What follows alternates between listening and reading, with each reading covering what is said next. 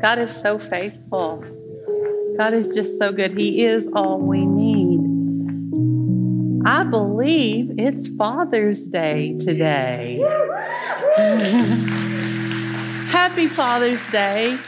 We had spoken in staff prayer this morning, and I believe it was Pastor Kevin who went, we have the best dads in this house. We have the most amazing fathers, and we just celebrate you today. We're so grateful for you and for the way that you're pouring into your families. And I just thought I'd take just a second and honor my dad. I had written a small thing for him a few years ago, and I'm just going to share it with you before we start. It says, Daddy, I remember the way you smelled like Old Spice and hard work. I remember the sound of your voice when you laughed. It was like dry sunshine, all raspy and warm. I remember the way your eyes had crinkles in the corners from laughing hard and often.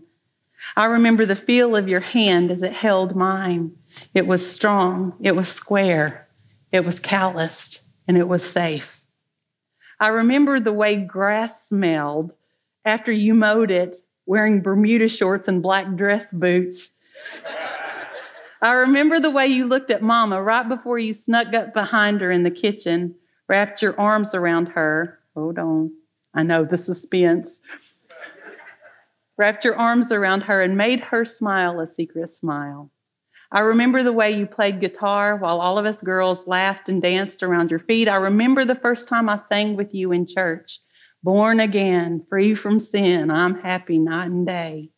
Daddy, I remember missing you after you had gone, watching for you, listening for the sound of your car, not caring if you came, caring, not understanding, then understanding, hurting, praying, forgiving, but not forgetting.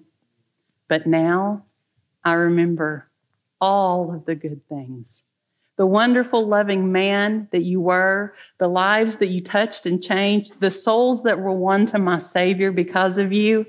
But most of all, I remember the way you smelled of Old Spice and hard work. Happy Father's Day. Happy Father's Day. Oh my gosh, I can just see those Bermuda shorts and dress boots. And he had the whitest legs, I'm just telling you. Just telling you. Y'all ready to get into the Word this morning? Amen. Let's stand up and let's read the Word together. It should be a very familiar passage for you by now.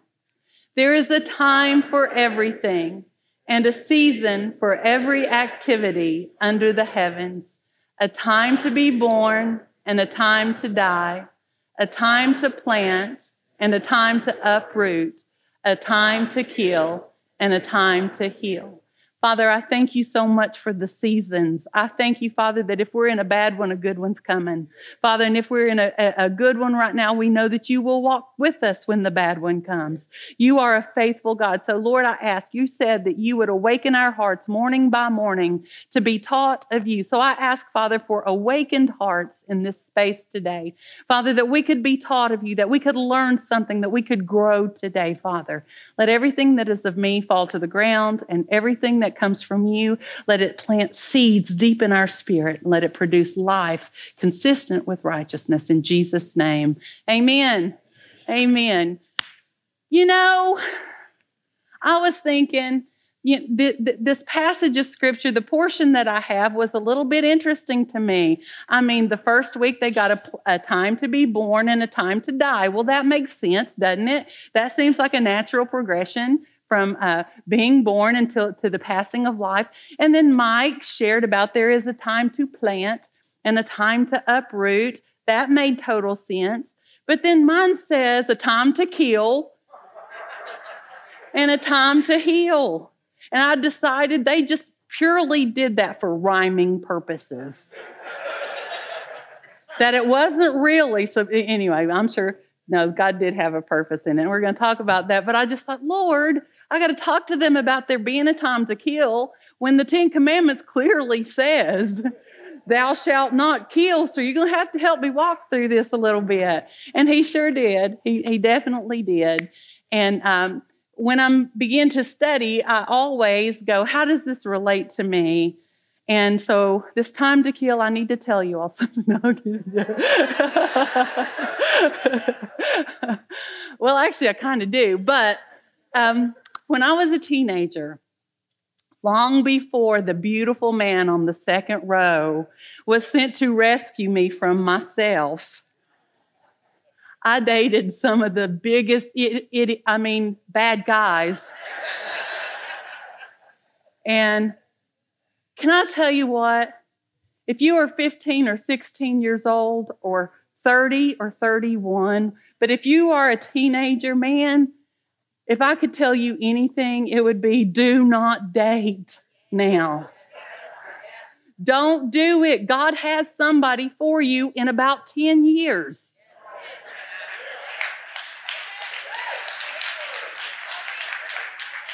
And in between now and then, every person you go out with, the enemy's going to try and convince you that they're the one. Oh, him, I love him. It's got to be him. Oh, it's her. I know it's her. Give it about 6 months. Because him will like another her, and you'll be broken. Listen, God has somebody for you, and he doesn't even need your help to find them.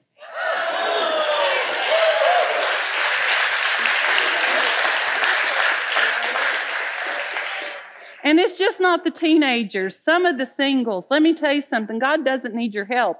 And one of the things that was in my spirit so strong, and I didn't share it with first service because I knew it was in this room, there is somebody who is on an app right now, and you're swiping left. And I really felt like the Lord said to tell you that he has been convicting you for that.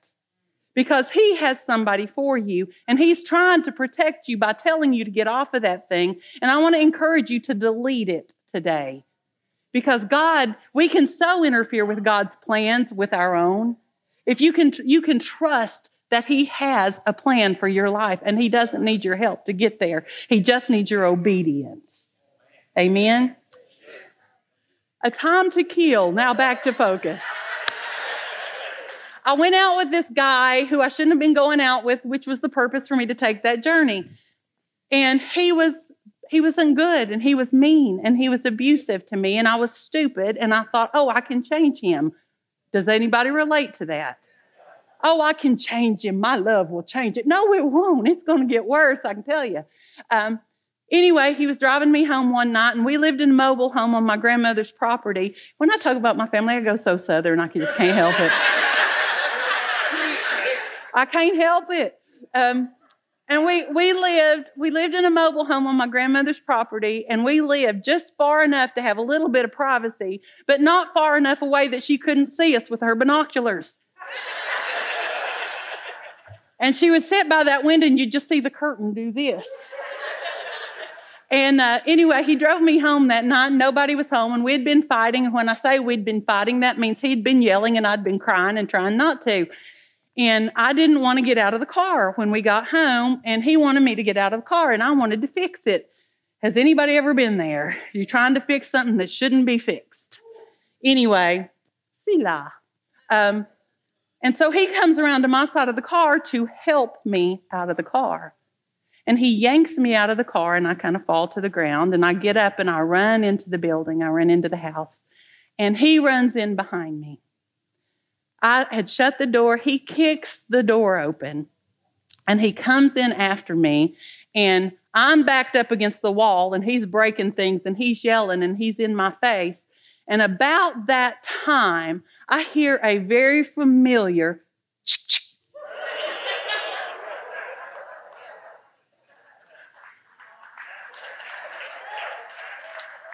Granny's binoculars worked. And I hear this, and I look over, and there's my little 4'11" granny with a sawed-off shotgun. And that's what I saw, but in my mind's eye, this is what I heard.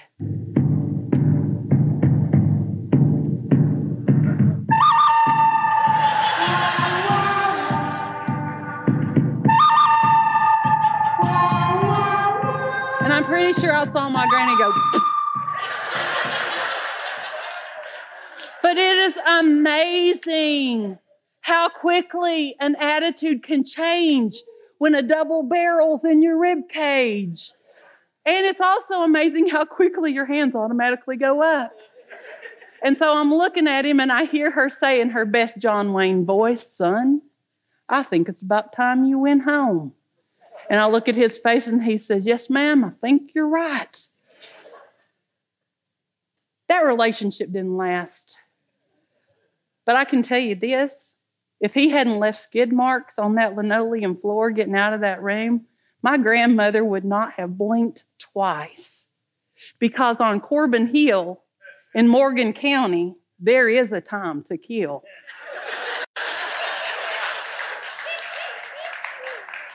And he had reached that time. Anyway, all that to say, you really shouldn't date. But anyway, there is a time to kill. And I know that that doesn't go with what the scripture says when it says we are not supposed to kill. But if you look at scripture, scripture will show you that there were times when armies went in, when the Lord would send in people to take out a certain civilization, to take out a certain group of people, but it was always with the intent of preserving the coming generations. And God would step in, and without fail, every single time, he would offer a season of grace to that civilization. And he would say, if you will turn, if you will change, then I will, God would give them an opportunity. But when they didn't heed that opportunity, when they continued to follow strange gods and worship strange idols, God will intervene when he has to. Don't you know that God will intervene in our lives if we need him to? But always he's trying to lead us with instruction before then. But our military today, they fight battles, unreal battles, and they do it because they are honoring the vows that they've made. Scripture tells us, Jesus said, "Render unto Caesar that which is Caesar's, and unto God that which is God's." And I understand that in that certain instance, he was talking about money, and they were trying to trap him. But the principle applies when you apply it to Romans 13 that says we are all to be subject to governing authorities, that no authority is established unless God establishes it. And we are supposed to be subject to those authorities. So when our soldiers and our military step into that place of rendering to Caesar that which is Caesar's, the things that belong to him, and they step in under that authority, they take this vow. And I hope I can do it. But they take a vow, and it says, "I solemnly swear," and you're supposed to put your name in there, but I'm not going to because I think I'll be in the military if I do that. They'll be like, "Where's Barbie?" "Well, she's in Afghanistan."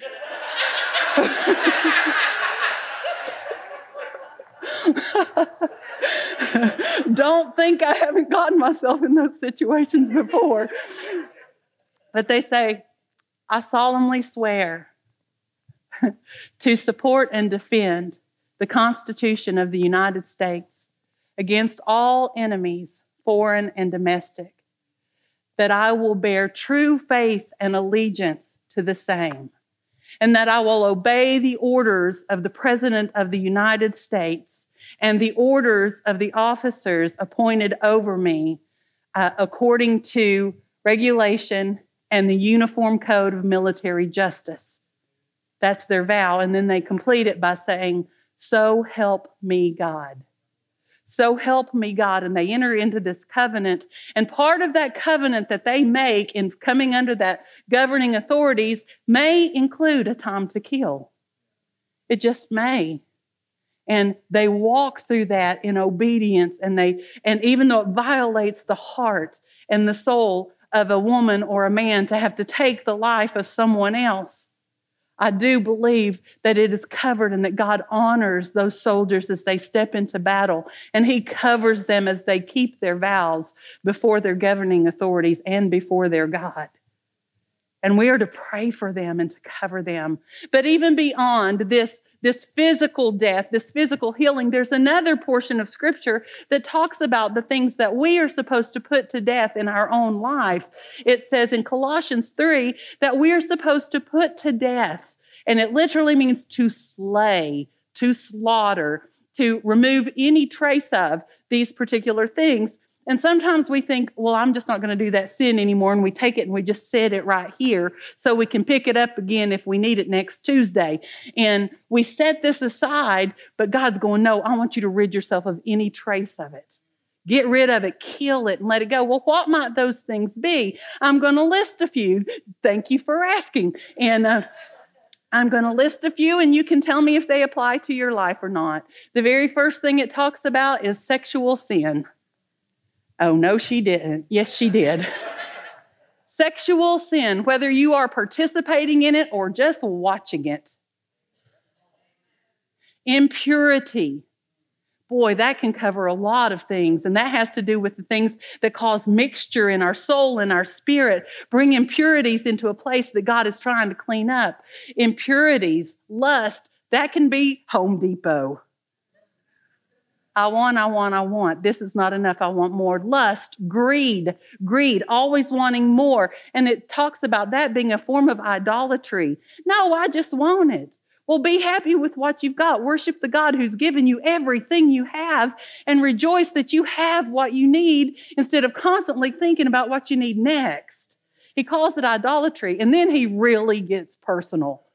Then he steps right into our living rooms and he says, get rid of anger, of rage, of malice, of slander, of foul language, and lying.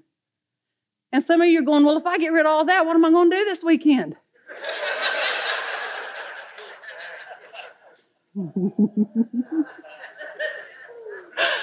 What am I going to? God says, get rid of that stuff. Get rid of it. It should have no part in your life. You shouldn't look like that. It shouldn't be who you are. And I have sat with people and I've tried to minister to people and, a husband and a wife arguing and whether it's he or whether it's she that just goes into a fit of rage, they're mad and you're screaming at your spouse and you're yelling at your kids, which never works, by the way. You're screaming at your spouse and you're yelling at your kids and you're just breaking loose on them. And then you walk away in a few minutes and you start feeling guilty because you shouldn't have done it. And you walk back in and you go, I'm so sorry, baby. I just couldn't help it. But you could have helped it because if Pastor Ronnie was sitting in that living room when you just did what you did, you would have helped it. You wouldn't have yelled at him all the way to church if he'd been in the back seat.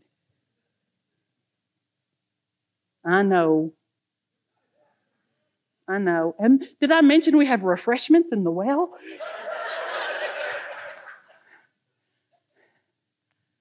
It's time to kill some of those things. There is a time to kill, and I believe every day in the life of a believer is a day when we need to be putting to death those things that the Lord says, get rid of this stuff. Take it out of your life. Okay, now let's move on to the happy healing part, all right? Healing. You know, they say time heals all wounds, but that's a lie. Number one, time doesn't heal anything. God is our healer. And number two, everything doesn't always heal. It just doesn't. But it doesn't give us an excuse to walk and be mean to people. Just because you've been hurt that can't be your excuse to hurt other people. Okay? Just because you're still wounded doesn't mean that you're supposed to be taking those wounds out on everybody else. God in his great grace and his overabundant mercies gives us the strength to walk wounded when we have to. And it shouldn't look like Night of the Living Dead. It shouldn't. We can walk with strength even while we're healing. What a concept. And we can display the character of Christ even though our heart's broken. What else are we going to do? Healing in the, I had asked, C.S. Lewis said in his book, The Problem of Pain, he said, God whispers. God whispers in our pleasures. He speaks in our conscience, and he shouts in our pain. It is his megaphone to rouse a sleeping world, a deaf world. Sometimes, even though God may not be causing your pain, he will use it to get your attention. He will step in because you know what? Sometimes there is something greater taking place than you being healed physically. Sometimes God will use your pain to develop your character. Sometimes He will use that pain to help bring you to the point where you are listening to Him, where He has your attention. And then a lot of times we blame God and go, why have you let this happen? And He said, you were the one driving 90. And we blame God for things. When pain comes, man, the first thing you ought to do is listen for God's voice. God, teach me, walk me through this until we get to the healing. God is faithful and can heal. Amen. Okay, so these still, to me, seem like opposite ends of the spectrum. A time to kill and a time to heal. And I'm like, God, how in the world do you bring those two things and have them make sense? Don't ask God a question unless you want an answer. Because He does. He is so good. And He brought the answer about a week ago. Let me tell you, the reason we did communion early is because I really felt that the Lord wanted us to go a specific direction here at the end, and we always want to be obedient to Him, amen, no matter what's going on.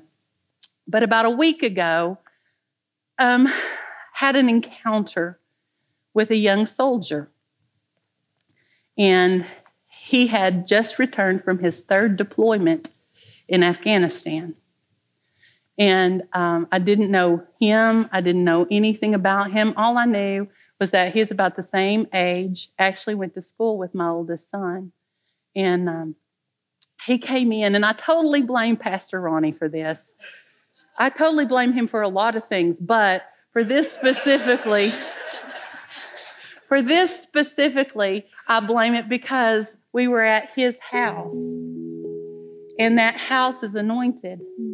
That place has had so much God in it that anybody who walks through those doors is going to encounter God. You know, it's just going to happen. And he comes in to do some work, and I mean, like within 5 minutes of being there, he tells me, he says, just got back from my third deployment in Afghanistan, and he said, and I just lost my son.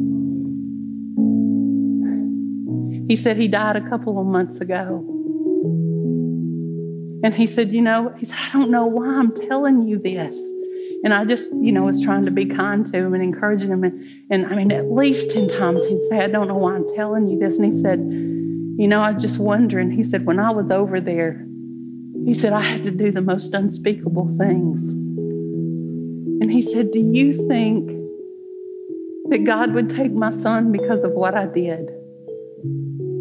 And I said, no, buddy, God wouldn't do that. He said, but you don't understand. He said, you don't understand what I've done. And I said, God sees you. God knows it. Exactly what you've been through. And I said, you got to talk to him. And he said, me and him, we're not on good terms right now.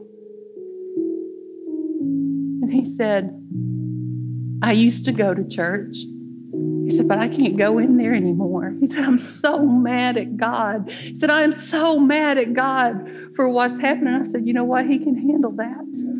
God can handle your anger. And he said, well, do you think me being mad at him for everything that's happened, do you think that's what caused it for my son? I said, listen, we don't know our day. We don't know why those things happen. We just don't understand. He said, well, doctors have given me all this medicine and it can't help me. He said, and these psychologists and these counselors, they're not helping me. Nobody can help me. And I said, God can help you, buddy. God can help you. And he said, but I can't talk to him. I said, listen, he had told me earlier that he had an older son. I said, if your son was mad at you and he was hurting and he was upset, would you prefer that he just go off in his room and never tell you anything that's going on? Or would you prefer that he come and get in your face and go, listen, Daddy, this is what's happening. I'm so mad at you and I'm so upset with you. Which would you want? And he said, I'd want him to talk to me. I said, that's your father. That's your father. He wants you to talk to him. I said, can we pray for you? And he's just standing there, still in his military stance, And he said, absolutely. Sue got on one side of him. He was facing this way, and I just came beside him, and I linked my arm through his and turned toward him, and I put my hand on his back, and I said, oh, Father. Father, your son needs you. Father, I ask that you would just open up this line of communication, Father, that you would help him in his pain, Father. You saw everything that happened across those seas, and you saw everything that happened in that hospital room. All of it, God saw. All of it, everything you've walked through, I want you to know that God sees. And for this young man, at that moment, he had most definitely been through a time to kill. But God was bringing him into a time of healing. And as we prayed for him that day, he tried so hard to hide it. But as he had his head bit, those tears just began to fall. And I thought, God is beginning his healing journey right now. God is going to take that young man into a place of healing. Don't you understand that healing doesn't always happen like that? It's a journey that we take until finally one day we hurt. And then later in the day, we're like, wait a minute, I didn't feel that pain today. Wait a minute, I was actually happy today, because that journey toward healing is something that only God can do. And there are some in this room that you've got physical pain. You've got physical pain and it is debilitating, and you have cried out and you said, God, if you don't heal me, I don't know what I'm going to do. I don't know what I'm going to do. And then there are some in this room that have emotional wounds, that have broken places that you have been crying out and asking God to heal for so long, but you keep your hands clutched over it where he can't get to it. And God wants to heal that. But for all of us as a body today, we're all a little broken. We're all walking through a wounded, grieving place together. We've all suffered loss together. And what I see in my spirit is the same thing I saw with this young soldier, is just a linking of arms. If we will just link together, if we will just support one another, if we will be there for one another, moving forward, God is going to take us on a journey of healing toward him. God is going to heal some wounds and minister to some people. Amen. So this is what I would like to do. I did it a little different in first service, but I missed God in some things. So if I could have the elders and their spouses, would you come forward?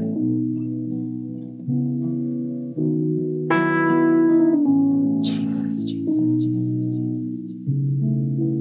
Admin board and spouses, if you're in the space, would you come too to minister?